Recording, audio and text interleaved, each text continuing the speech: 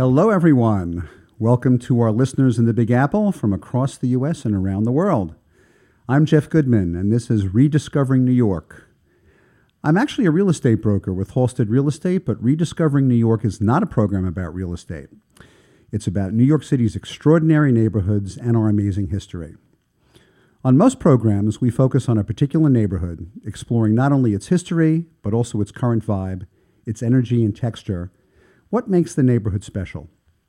And we do it through interviews with urban historians, preservationists, local business owners, artists, and interesting neighborhood personalities.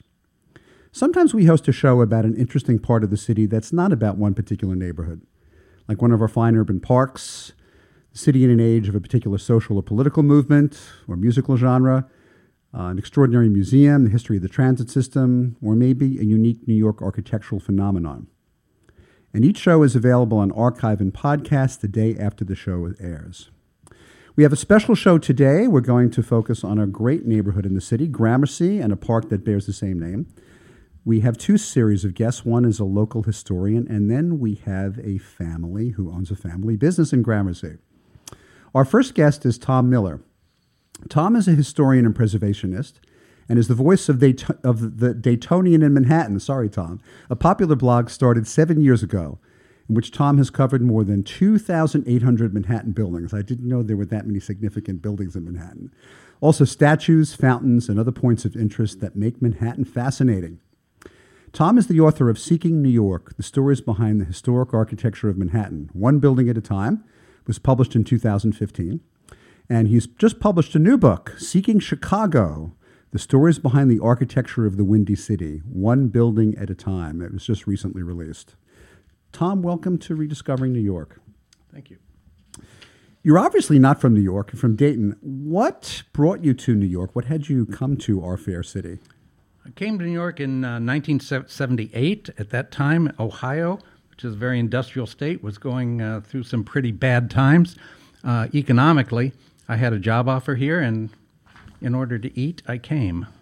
What kind of work did you do when you first got here? I worked for a truck. Oh, here? Yes. I worked for a real estate company, actually, in Midtown. What inspired you to start getting into the city's history and its buildings, its statues, and to start wanting to write about it and share your thoughts and observations with others? I've always been interested in architectural history and social history. And a few years back, an architect friend of mine was in town. We had lunch in Midtown, and we were walking across 54th Street from 6th to 5th Avenue. And I was pointing out some of the extant houses from the turn of the century and telling him who lived there, the Rockefellers, the Stars, the Lehmans. And he said that I really had to write a blog, which I didn't know what that was. And that was the beginning of it. And when did you decide to call it the Daytonian in Manhattan? That's a pretty catchy title. Right. Well, the day that I wrote my first post, I started to send it out there, and it wouldn't let me because I didn't have a title. So that was it just occurred to me. I didn't think anyone would ever read it anyway, so that's what I put out there. What is the phrase, necessity being the best part of invention or something like that? Exactly. I forgot exactly how it goes. Gramercy is a very interesting neighborhood. It's neither really downtown or uptown. I heard that it was originally a swampy area before it started getting built up, wasn't it? That immediate part where the park is was swampy. It was part of James Duane's 18th century farm. And when we talk about 18th century farms that far north of what was the established city, they weren't really farms like cows and chickens. They were summer estates. Right next door was the Robert Murray estate, Murray Hill. So these weren't farms like we think of it. But Duane's farm was called Gramercy Farm. Is that the same Duane that Duane Street bears his name? Yes, and he was one of the early mayors of New York City. Gramercy Farm was named, it was a corruption of two Dutch words which means crooked swamp. And so that's where the name Gramercy comes from. But it was actually about that sort of that 2-acre-ish area where the park itself is that was really boggy. The whole farm wasn't. This is going to be a pointed question. You know, we so much of New York has history from the Revolutionary War, and of course Brooklyn and further uptown. Did what became Gramercy? Did that see any action during the Battle of New York? It probably did, because when the troops, both the American and the British troops, when they would come and go, and that happened throughout the war, they would very often take over these houses. The people who lived in those summer homes, those massive houses, were pretty much gone by then, and the armies were just taking over. I don't think there were really any battles right there, but there were definitely probably occupation. There's the famous story of I think Mrs. Murray, but that's we'll deal with that when we get to Murray Hill in a future episode, who sort of had tea with the British and gave the Continental troops a chance to escape up the island. Is there any Lenape history at all in this area, or was it just so swampy that there was no that people before the Dutch came just didn't bother with it at all? I don't know that far back. I really don't know. How was Gramercy developed? When did it begin to take on the trappings of a neighborhood of the city? I mean, it was farmland, and then, of course, as cities grow, things that had been farms turn into tracts, and they get houses. All right. Samuel Ruggles was a developer, and this was an early example of urban development, planned neighborhoods. Private squares, exclusive enclaves like this, were not uncommon. He probably based this one on St. John's Park, which was where today the tangle of roadways going into the Holland Tunnel is. Mm-hmm. It was a very elegant park surrounded by federal-style mansions and anchored on the east side by a masterful Georgian-style chapel, St. John's Chapel. So he probably based it on that. He anticipated the upward movement of the city, and in 1831, he purchased the land, started draining it, and it took several years. He spent $180,000 in 1831 to 1835 to landscape that park, which is about $5.4 million today. It was all speculative, so he had a lot of guts. In 1831, where was kind of the line where there was development in those years? I mean, if you look in the East Village now, I don't like along Second. There are some old houses on Second Avenue between the Bowery and Second.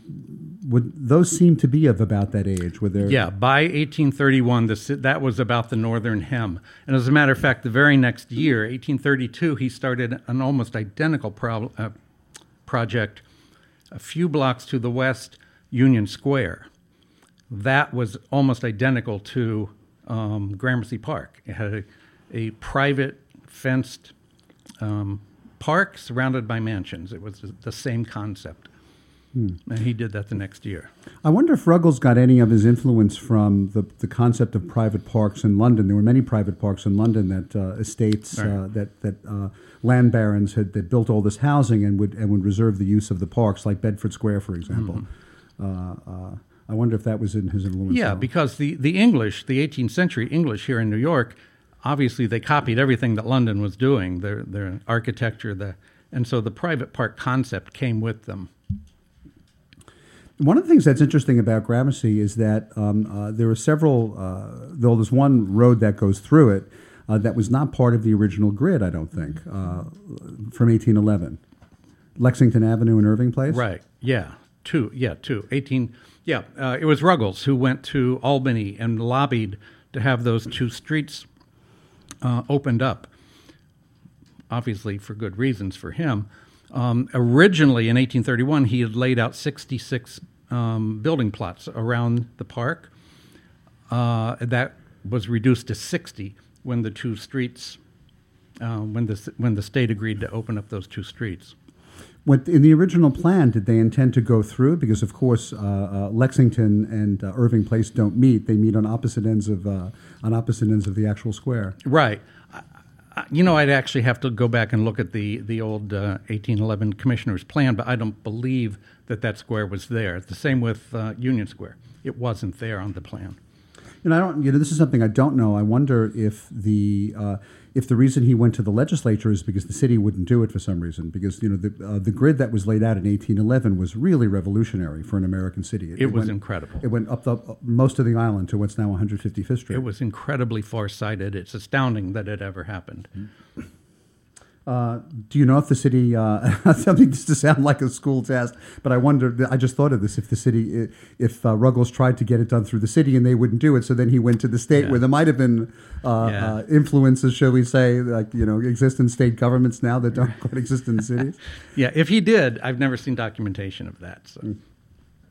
When were the first houses that we still see today in the neighborhood? When did they go up? They started in the early 1840s. The park was completed and the fence was locked by 1835, I believe. But the 1837 financial panic, which was a nationwide, enormous financial depression, kind of slowed things down.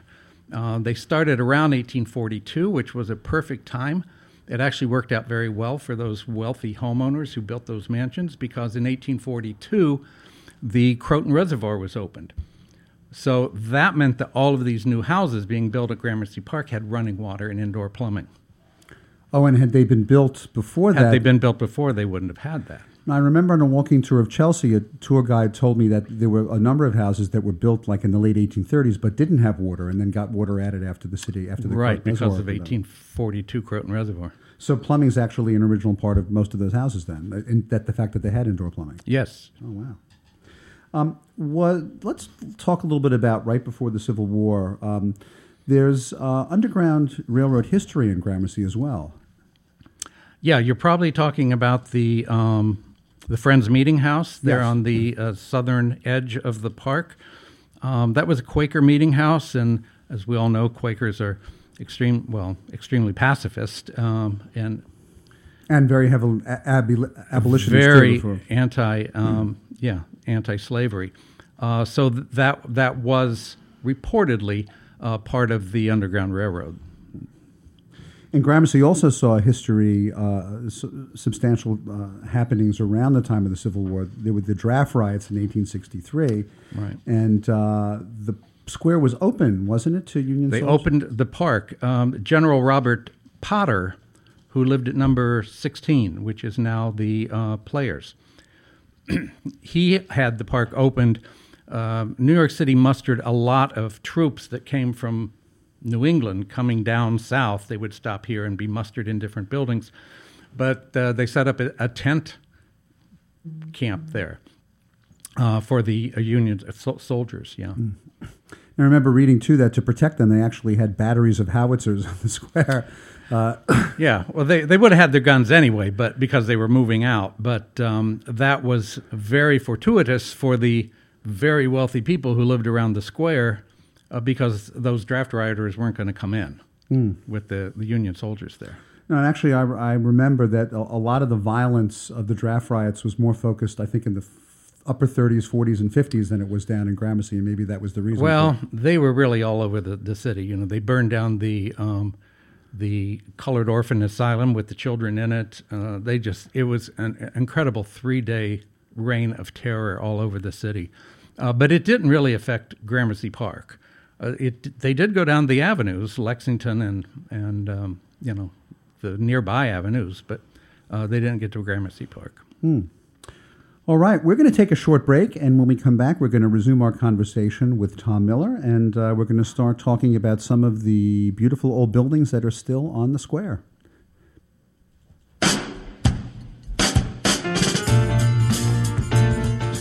You're listening to the Talking Alternative Network.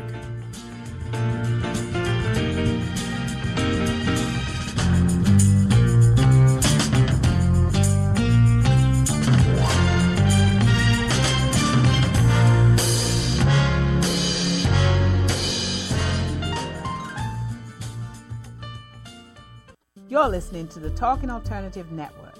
Are you stuck in a rut? Negative thoughts, feelings, and conversations got you down? Hi, I'm Noreen Sumter, the Potentiator. Tune in every Tuesday at 9 to 10 p.m. Eastern Time and listen for new ideas on my show, Beyond Potential, Live Life Your Way, on talkradio.nyc.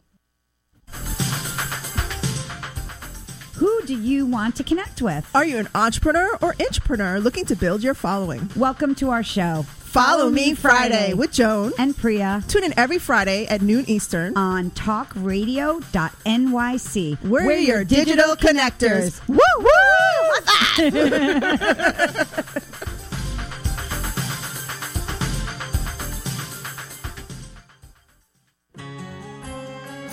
Talking Alternative Radio, 24 hours a day.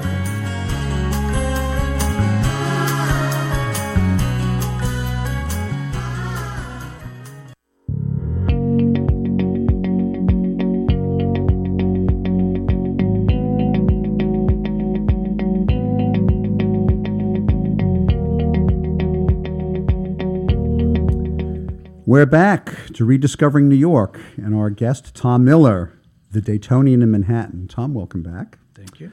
Let's talk about some of the buildings actually in the square. The Players Club was the person who, I forgot his name, who opened up the square to the Union troops during the war. Was that building the same? Is that still the same building or part of it? No, it's the same building. It was built in 1847 for Robert B. Potter, and Greek Revival, which is unusual on the park. It's one of the only Greek Revival buildings there. It became the Players, when Edwin Booth, the Shakespearean actor and the owner of Booth Theater on 23rd Street, 6th Avenue. Brother of John Wilkes Booth. Yes. Yeah, he didn't like you to bring that up. He was looking for a place. He wanted a club for actors because people in the theater were so discriminated against. They weren't welcome in any of the exclusive men's clubs. So he formed the Players, and then he bought the Potter House, and he had Stanford White renovate it into a clubhouse. He kept the third floor for his own personal home, but Stanford White is responsible for the way it looks today. That was as like all of the private clubs, it was men only. There weren't women's clubs until the late 19th century, and there were no women in the Players until Helen Hayes was the first one. Really? Wow. Yeah. Yeah. When did Stanford White renovate the Players Club? 1897. 1897, okay. And Edwin Booth had his own residence at the top, didn't he? Yes, third floor. He had the entire third floor. And by the way, if you go and look at that statue in the middle of the park that you can't see because we don't have a key, that's Edwin Booth. Uh-huh. That was dedicated in 1913. Is he? I've seen the statue, but only from afar. Is he in any particular costume of any particular role, or is it just him in a suit of the day? A random question. I don't know. Yeah, I don't know. What about the National Arts Club? When does that date from? That's 1844. That was the Governor Samuel Tilden residence. Tilden was a bachelor his whole life. He was into railroads and banking, but he was best known for being a politician. In 1874, he purchased the house next door, at number 14, and he intended to have both houses connected. Then he got elected governor, so he put that on the back burner for 2 years. Interestingly enough, when he came back to New York from being governor, he ran for president. Across the park lived David Field in a house almost directly across from his. David Field invented the Electoral College that election year. I mean, he was responsible. He came up with the idea.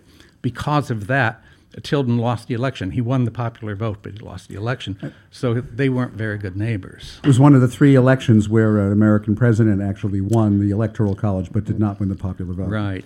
So then those houses were joined by Calvert Vaux, the architect who's we think mostly of for working on Central Park with Frederick Olmsted.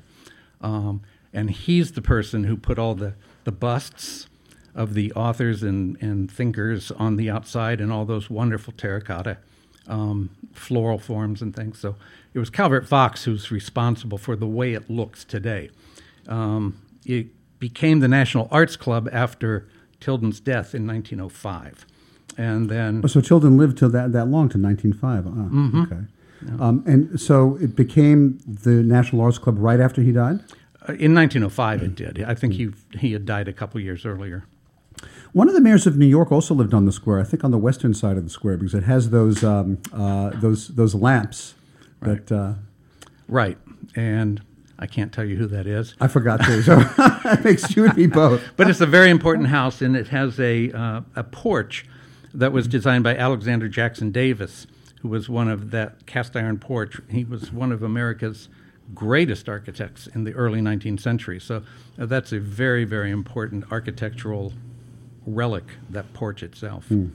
Going back to the Players Club for a second, we have to I have to note that the architect who redesigned the Players Club was actually shot and killed at the top of the second Madison Square Garden, right, just several blocks away by a very jealous husband, Harry Thaw. Yes, and what they claim was a crime of the century. And of course, he lived on Gramercy Park at the time. Oh, he did. Stanford White did. Yes. Oh, okay.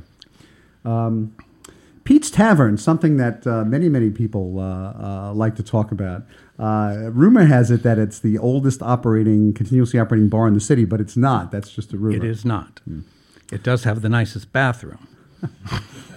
And the second part of it in the back is really nice too, with the tile floor. There was a hotel above it originally too, wasn't there?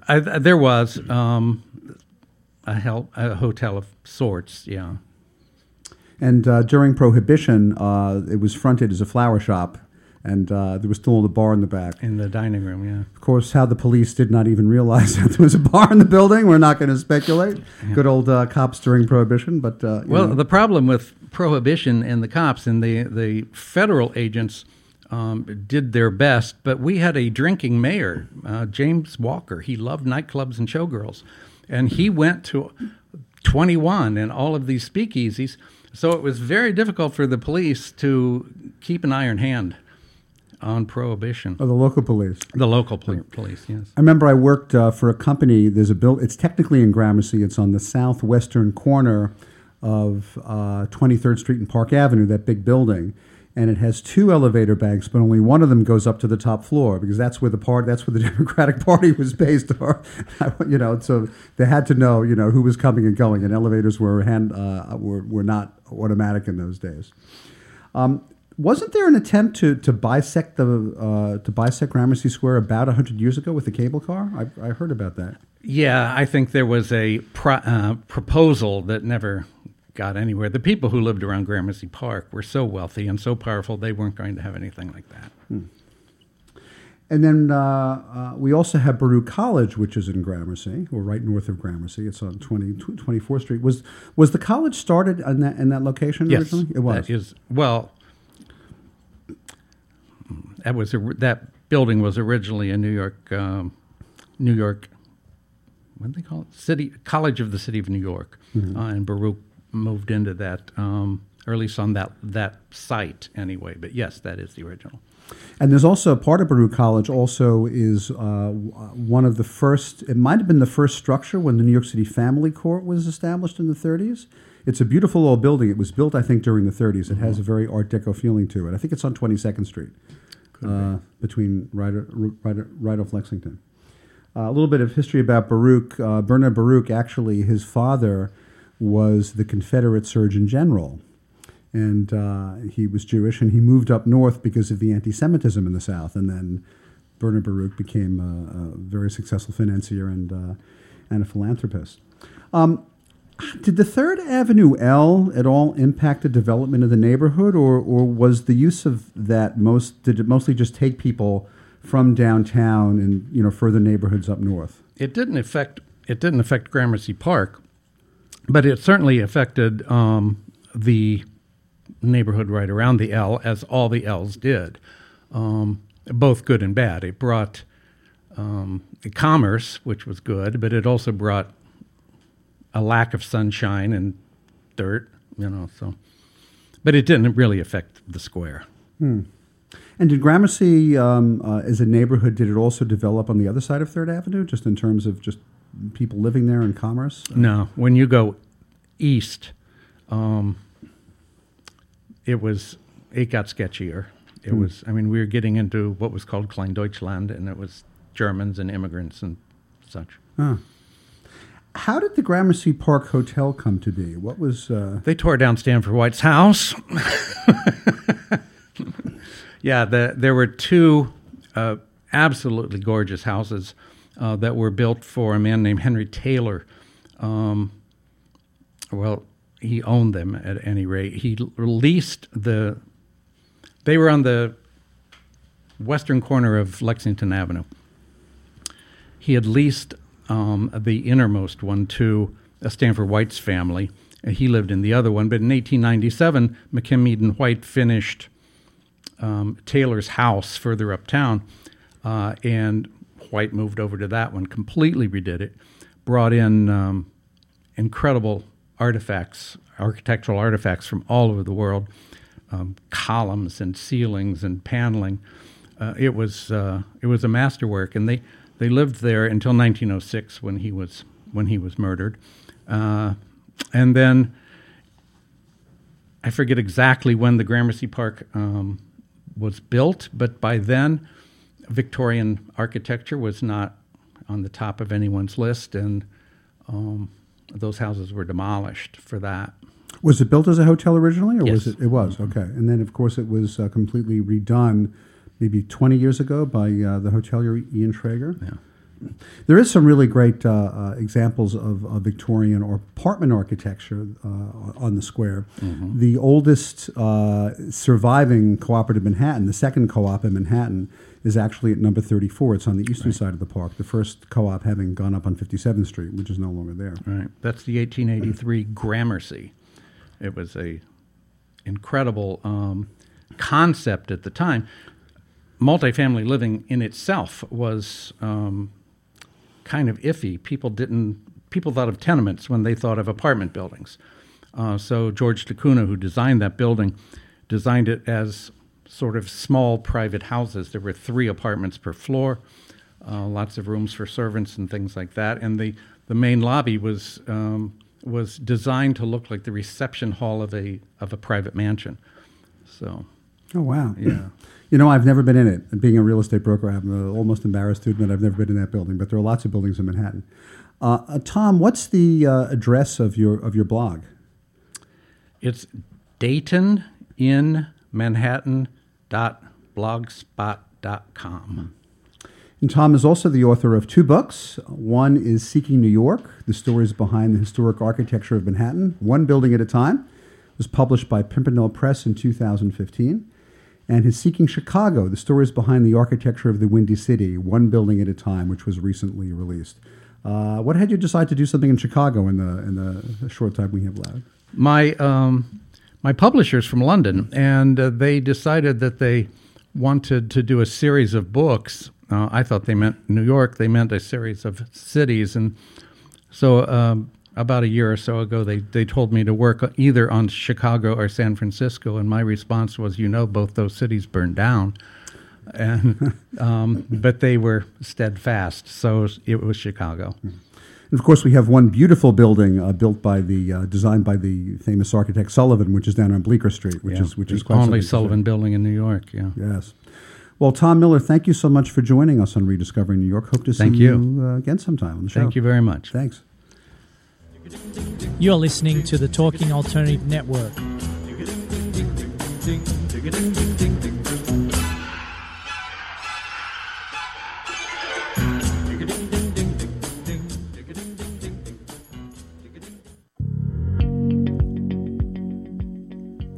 Do you love or are you intrigued about New York City and its neighborhoods?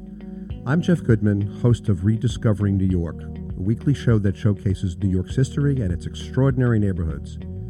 Every Tuesday live at 7 p.m., we focus on a particular neighborhood and explore its history, its vibe, its feel, and its energy. Tune in live every Tuesday at 7 p.m. on talkradio.nyc. Talking Alternative Radio, 24 hours a day.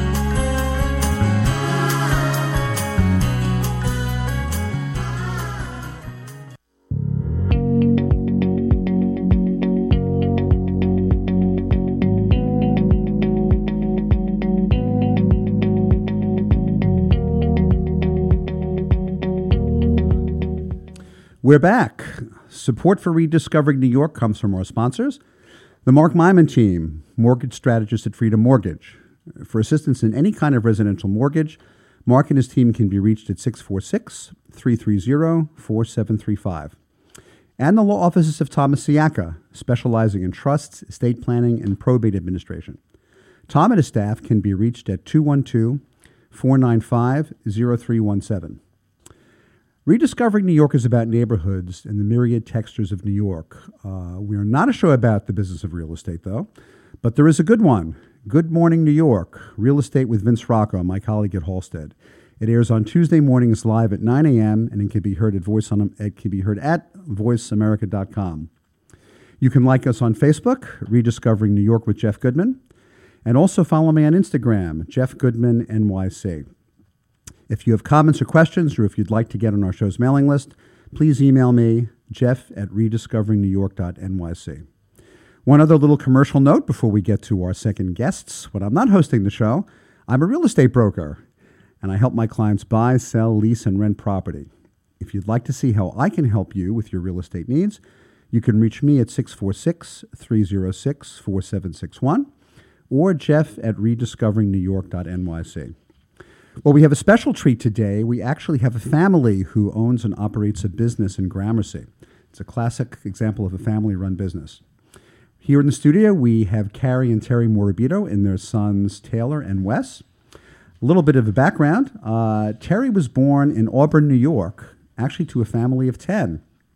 Coming from a close Italian family, Terry grew up around the kitchen, helping his mother cook for 9 siblings. And after graduating high school, he moved to Florida together with a few friends. Carrie, born around the same time, is from Brooklyn, where I'm also from. After graduating high school, Carrie and a friend decided to travel down to Florida. Once in Florida, she picked up bartending and began to learn the ins and outs of the restaurant industry. And it just so happens she found a home at the same apartment complex as her future husband. And I'm sure that's where they met. Together, after they moved back up north and later to Staten Island, Terry continued his career as a carpenter while Carrie started a small bakery on Irving Place in Manhattan. She used only organic ingredients picked out from the Union Square Market and, get this, did not allow smoking in her establishment. 2 things that wouldn't be in fashion in this town for at least another decade. Talk about a trendsetter. After Carrie's first write-up by a food reviewer and an amazing increase in her business, Terry left his work to help build up the brand that would become Friend of a Farmer. By the late 80s, they had taken over 2 storefronts and had plans to take over the apartments above the restaurant to make more space for the demand. Now, Friend of a Farmer is on Irving Place. It's one of 3 restaurants with the same name, the others being in Roslyn and in Locust Valley on Long Island. Their most recent endeavor is not a Friend of a Farmer. It's a barbecue restaurant called Stewie's Smokehouse, and it's on Long Island. Carrie, Terry, Taylor, and Wes, welcome. This is my first time with so many people on my show. So you and Terry are from different parts of New York. Well, Carrie, what part of Brooklyn are you from originally? Well, right around Flatbush Avenue. Flatbush and where? Flatbush. It's a long time. East 96th Street. Oh, okay. So. And then you moved out to Long Beach when you were young. Yes, we moved out of Brooklyn and moved to Long Beach, and I was there through high school, and I decided to move down to Florida. Terry, what had you decided to move to Florida? When I was 17, I went to Florida on spring break and came back, and that's all I needed. That was it? That was it. Once I graduated high school, I moved down to Florida. Where in Florida did you move to? Fort Lauderdale. Fort Lauderdale, okay. And that's obviously where you moved to, Carrie. Right. And what had you decide to both move back north? I mean, Florida's pretty enticing, and actually, you would have been there in Fort Lauderdale, kind of more of the wild days, Yes, it was. Well, we had lived in Fort Lauderdale when it was wild, and we decided we came back to New York and got married. So when we moved back to Florida, or we still lived in Florida, we decided that if we're going to stay married, we have to leave Florida. And you moved to a part of New York where people who want to stay married probably move to, which is Staten Island. And you had family connections there, which is what brought you to Staten Island. Yes, we did. In those days, Staten Island must not have been as developed as it is now when you moved there. No, it really wasn't, no. What part of Staten Island did you live in? We were living in the Silver Lake area. There's a huge park on Highland. I think it's Victory Boulevard. Victory Boulevard, correct. Now, when you both moved back to New York, you continued in carpentry.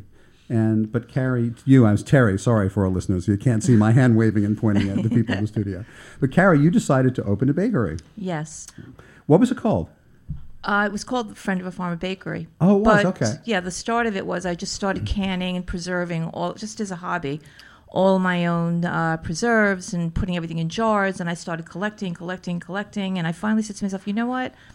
I think I want to open up a little place and see where it goes. I just had a concept in my head, and I wanted something very, very American. I wanted something very organic, something very, very different for that time, because at that time everything was Nouvelle Cuisine, and I was bringing in a different flavor, and everybody thought I was crazy. But I went for it. And we opened Friend of a Farmer with just 6 tables. It was only open for breakfast and lunch at that time, and it just took off from day one. When did you open it? What year did you open? The year was... March 1986. Wow, and natural ingredients and no smoking. And no smoking. We were the first non-smoking restaurant. Well, we built a place to be a bakery takeout, and in the last hour, we decided to take all the high top tables out and put regular seats in to become a restaurant and bakery. Why did you choose Gramercy to open your first business, and what was it about the neighborhood that had you say, this is it, this is where my concept is Well, going to we be were born? thinking about 2 different locations. One of them was on Christopher Street, and the other was Gramercy. And at that time, Gramercy, there was really nothing going on. There was Pete's Tavern across the street. There was one restaurant called Irving, or 65 Irving on the corner. So I brought my cousin Stephen in, who was a big photographer at the time, and he lived in the village, and he came and looked at the locations. He said, hands down, no questions asked, Gramercy Park is your location. And that's what we did. How long was it before you decided to open a full restaurant from doing a bakery? Well, we did that almost immediately. We took one to our first space was 10 by 24, and we had, I think, 12 or 14 seats. So we decided to go bigger because there was a shoemaker in between us and the vacant space. So we decided to ask the shoemaker, listen, I'll pay and move you over, and we'll take the 2 adjoining spaces. He was like, no way. I'm not doing it. We offered. He said, "I want $100,000." I could trust the old New York shoemaker. Yeah, exactly. He was 90, and he's been there a million years, and he wasn't moving. So the original space we kept as a restaurant, and then the space we had to go outside and go to the second one, we made our bakery. And is that still in the same premises that you are now? It is still in the same premise, but we ended up taking an additional 3 stores. They're all segments of stores. We ended up taking that, and then we ended up taking the upstairs, which is what we are today. Well, I think it started to really explode when Brian Miller wrote us up in Diners Journal. Now, Brian Miller came by and said, I'm writing you up, and I didn't even know what the Diners Journal was at that point until all the neighbors that would come in to get their muffins were like, congratulations, and I didn't know what they were talking about. That day for lunch, I had a line down the street. I didn't know what to do. We ran out of food. That was the start of... It was crazy that day, and that was the start of us moving and growing and going up and going sideways, and that was really the start of it when he wrote us up. And when did that write-up happen? What? That was 3 weeks after we opened. Wow. The original location. Wow. Well, I want to turn to Taylor and Wes a second. Being a family-run business, when did you guys begin working in the business? So I came in... that's Taylor. Yeah, that's... Sorry. Well, I've been working it since I was a kid, and then shortly after I graduated college, I started managing more full-time, and then Wes came on. And this is Wes. I came on about 2.5 years ago, just after we opened our second location in Brooklyn. I was also actually doing real estate, and then I switched over to join the family business. It tends to suck everyone else in. So. Why in God's name would you have left the real estate industry to work in the restaurant business? That's fun. I'm asking myself the same question. So you have a location in Brooklyn as well, not and Roslyn as well. The location in Brooklyn we closed just over a year ago, and then the Roslyn one we closed a few years back as well. So now you have two locations, Friend of a Farmer and the barbecue place? Mm-hmm. Yes. Correct. What had you decide to open a barbecue place? Friend of a Farmer is a very distinct. And full disclosure, I've actually been to Friend of a Farmer and dined on the second floor. What had you decide to pursue barbecue?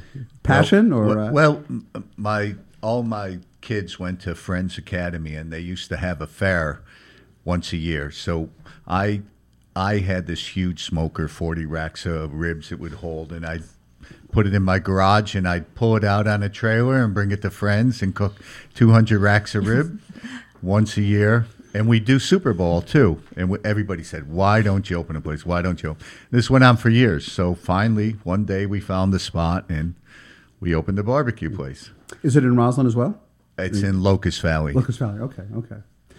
Getting back to Gramercy, now that you've been there for so long, what is it that excites you about Gramercy as a neighborhood to own a business? I never get tired of that neighborhood. I feel like, we've been there 32 years, and I've seen the change, but it's never lost the charm and the beauty. And I walk around that park, and every time I walk around that park, I see something different. It's just a tranquil, beautiful neighborhood, and I've just watched it grow over the years. It's just a fabulous part of town. It's nice that it's a two-way street. There's not a lot of traffic. It's only 6 blocks long. Irving Place. Place, yes. What excites you about the neighborhood? Aside from just liking the vibe, is there anything that really gets you excited about it? Well, the people. We get such a wide range of customers, from models, these guys like, and we have clientele that have been coming since we opened. We were doing some renovations in the restaurant today, and a lady came up to me. I don't remember her name, but she said, God, I haven't seen you in years. I said, I haven't seen you, but there's so many older people that have been following us for years that you see on the street now. Has it changed a lot since you opened your business? Tremendously. In what ways? How has it changed? Well, it was really a sleepy area when we first came there. There wasn't really a whole lot going on. And you've seen a lot of the older people leave or move on or move to Florida. Now you see a whole flux of young families, young kids, younger, just, it's the whole feeling of the neighborhood has changed. It's not quite as quiet as it used to be, but still wonderful. They haven't taken down all the original buildings. I think they've taken down a parking garage, and that's about it. So the streets remain pretty much the same. And the high school is still across the street. Washington Irving High School is still. Yes. Yeah. When I first went into the media business, and sold digital media in 1996, I worked on the corner of 17th Street and Park Avenue and hung out there. And it was more quiet then. But I wanted to ask you how the neighborhood has changed. We're going to take a short break, and when we come back, we're going to continue our conversation with the Morabito family, owners and operators of Friend of a Farmer on Irving Place. You're listening to the Talking Alternative Network.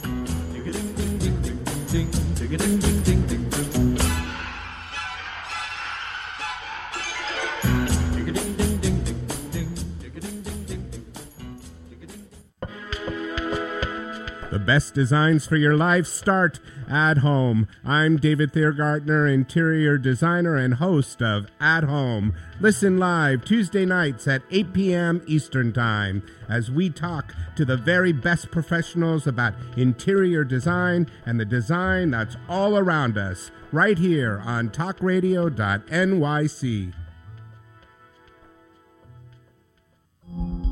Are you a conscious co-creator? Are you on a quest to raise your vibration and your consciousness? I'm Sam Leibowitz, your conscious consultant, and on my show, The Conscious Consultant Hour, Awakening Humanity, we will touch upon all these topics and more. Listen live at our new time on Thursdays at 12 noon Eastern Time. That's The Conscious Consultant Hour, Awakening Humanity, Thursdays 12 noon on talkradio.nyc.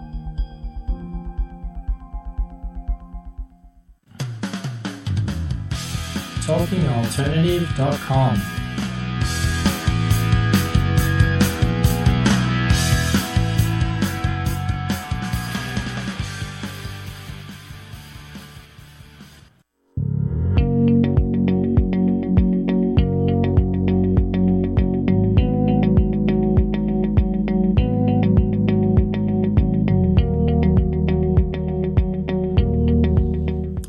We're back to Rediscovering New York and our journey to Gramercy today with our lovely guests, the Morabito family, Carrie, Terry, Taylor, and Wes. I think this is the first family business that I've had on Rediscovering New York, and it's a lot of fun. I'm glad we're doing this. Do most of your customers live in Gramercy, or do they come from other parts of town? During the week, I think a lot of them are local. A lot of business people. On weekends for brunch, they come from everywhere.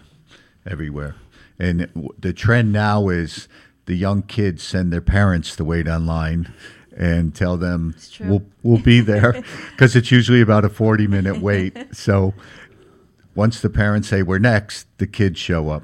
I've seen the lines on the weekends to get in for brunch. What would induce the parents to stand on line for the kids? And when I was growing up, it was the other way around. You know, the parent you would do it for your parents. It's funny. Yeah, well, I think the parents are coming from Long Island or not in the area, so they're always on time. What's the website of the business and contact information so people can find out more about if the people have not been to Friend of a Farmer yet? It's friendofafarmer.com, and then we've got handles on Instagram, Twitter, and then Facebook's just Friend of a Farmer. But the Instagram and Twitter is at Friend of a Farmer. Do you have people who like to post to your social media? Do they like take pictures of dinners and post them, or? Yeah, I mean, we definitely see our fair share of posts online. Definitely a good way to quality control, make sure everything's going and looking as good as we like it to be when we're not there. So. All positives. It's funny, though, because how things have changed since Terry and I have been there. Now that the kids are there, it's a whole other generation. But it's interesting because I see these young people sometimes for brunch, and I see they don't even need the menu. They just go on their Instagram, and they look at what people are eating and what people are posting, and they look at their picture and say, I'll take that. Wow. And I'm like, don't you want to see the menu? No, I want that picture. I'm like, oh, okay. So it's a whole other way of, seeing things. So when you do a new menu, do you save on your printing costs by knowing that you'll need a fraction of the menu? We'll just come in and order off of Instagram. Would you have any advice for anyone who's thinking about opening a business in Gramercy now that you've been there and seen for such a long time and seen the neighborhood change and evolve? Well, the hardest thing right now in New York is getting a decent rent. You can't have too big a space because of all the taxes, insurance, taxes, and things going on. So that's the hardest thing, is finding a good rent that you can manage.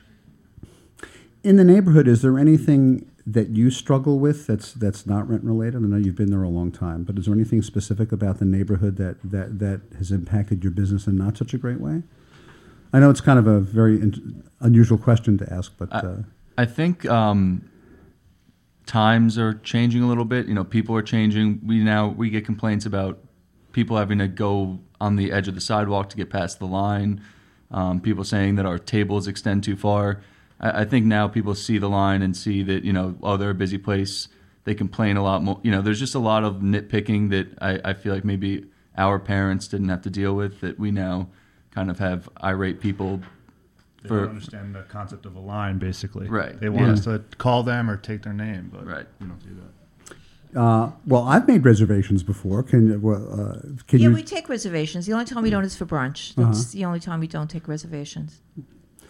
Is there anything about the neighborhood that surprises you, or that may have surprised you that you didn't expect? Something about it?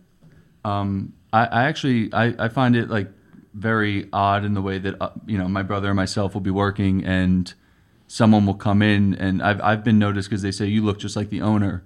I used to come here 33 years ago, and you look just like him. I'm like, it's sometimes uncomfortable to be like, oh well, that's my dad. It's nepotism got me the job, but it's strange to kind of see how those people interact with them, and that they were at one point managing, and then hopefully 30 years from now, someone will be saying that to my kid, but who knows? Did you have a beard then, Terry? I did not. Okay. I can hardly grow one. Wes has a beard, by the way, and so does his brother Taylor. This is better than mine, though. But there was always a community that in Gramercy that we this guy Dwayne Michaels, who was a famous photographer in New York City, around the country, and his partner Fred. They were the community leaders, and they would get the community together to do street cleaning, or we bought lamp poles and they're still up, these historic lamp poles on each corner. We invested in so that. it was very community oriented. It still is. Was that done by the equivalent of a business improvement district or an organization of businesses to put lamp poles? It was kind of both. It was a community effort, and like a friend of a farmer, Sal Anthony's, Pete's, all the restaurants and businesses on the street all donated to change the lampposts from the ugly aluminum to these beautiful black Metal ones. metal. Oh. Did you have trouble with the city in getting those approved, or was it, or there's sort of city designated companies that provide lampposts if the businesses are willing to put the bill for it? That I'm not sure. We just wrote our check, and I like I said, I think Dwayne Michaels handled all the city information and what needed to be done. Another kind of unusual question: is there anything you wish Gramercy was that it's not? I really don't. I wish it was 30 years ago and the rent was 30 years ago. But that, as far as like I said, it's a beautiful street. It's a quiet street. Neighborhood. No, there's really nothing that I can think of. Maybe. No, I mean you couldn't ask for a better neighborhood, I don't think. How do you see the future of the neighborhood going? Do you think it's going to evolve or change in any way that you haven't seen it? I don't think it's going to change all that much in terms of the look of it. I feel like you've got a board in place that keeps that neighborhood just the way it is. I mean, in terms of what's around and what the buildings look like, it's pretty much the same. I mean, they've made some really nice improvements. However, the look of it, I think, will remain. I think it's always going to be what it is. I don't think the wrecking ball is going to hit anything on Irving Place. I think what's there is there, and it's not. It's not changing. The only thing that really changed, which was big, was the Salvation Army home on the corner of Irving and 20th. Oh, the all girls. It was all women, and then somebody bought it, and now the apartments are $5 million or whatever. Well, full disclosure, those were two of the people who own my company. Oh, really? Will and Arthur Zeckendorf. But I have to say, obviously I've been involved with Halstead, although I'm not technically an employee. The buildings that they have done have actually been well done and have been keeping with the neighborhood. But of course, as neighborhoods change and economics change, some businesses move on and some institutions are no longer there. And it happens all over the city, sometimes for better and sometimes for worse. Interesting question. Are there any interesting or colorful neighborhood personalities that you have come to know that you might want to talk a little about with that? Oh yeah, there's a famous artist that's always Lee from across from Pete's, and he from Pete's Tavern. Yeah, he's always out there. I mean, he did a painting. That's actually in my apartment. Yeah, we have two in the restaurant that he has one from I think 88 and 96 that we have in the restaurant currently. Yeah, they're pretty like cool like photographs of the past of that street. Yeah, he's out there all summer long painting. He does mostly Pete's Tavern because most people that walk by buy his painting. Yeah, he's a cool guy. Yeah, very cool guy. Buy his paintings at Pete's Tavern. Yes. Okay. Gramercy, it shows the park in the background, and he just stands outside with his canvas and just paints, and he's just really talented. Has he been there a long time doing it?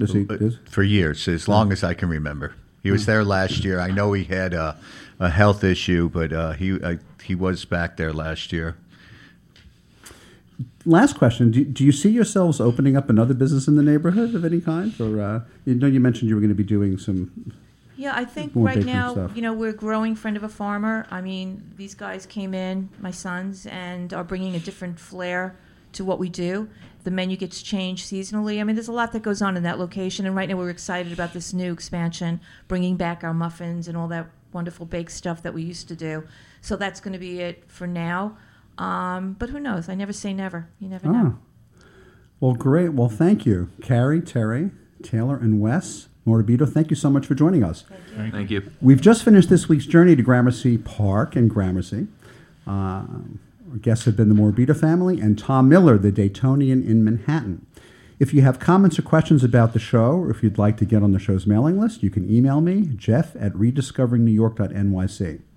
You can like us on Facebook, the same name, and you can also follow me on Instagram. I'm Jeff Goodman, NYC.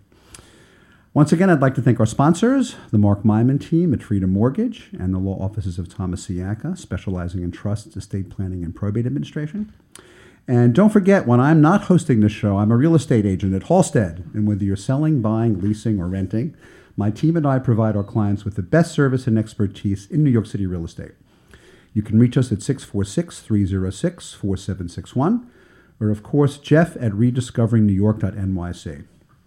Our producer is Ralph Storier. Our engineer is the amazing Sam Leibowitz. Our special consultant is David Griffin of Landmark Branding. Stay tuned for At Home with David Thiergartner, coming up next at 8 p.m. right here live on talkradio.nyc, and at 9 p.m. Beyond Potential, Living Life Your Way with my friend Noreen Sumter. Thanks for listening. We'll see you next time.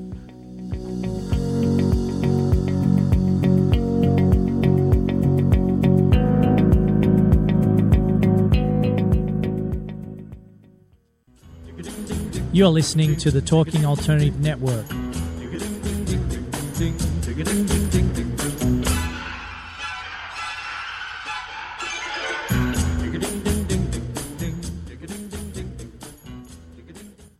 You're listening to the Talking Alternative Network.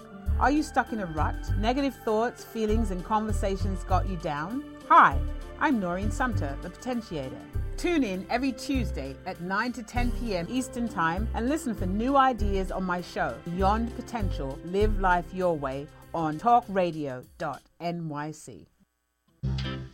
Hey, all you crazy listeners. Looking to boost your business? Why not advertise on Talking Alternative with very reasonable rates? Interested? Simply email at info@talkingalternative.com.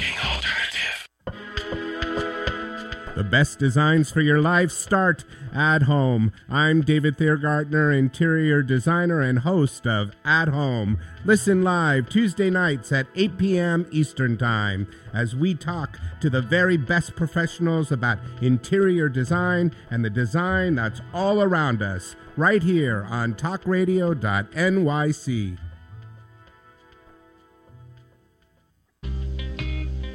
You're listening to the Talking Alternative Network at www.talkingalternative.com.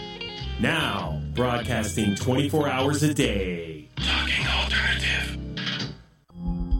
Are you a conscious co-creator? Are you on a quest to raise your vibration and your consciousness?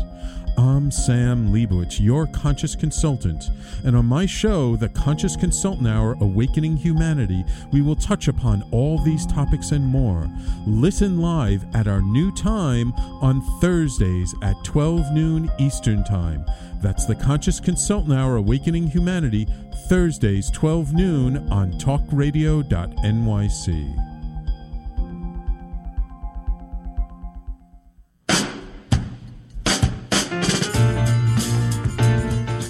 You're listening to the Talking Alternative Network.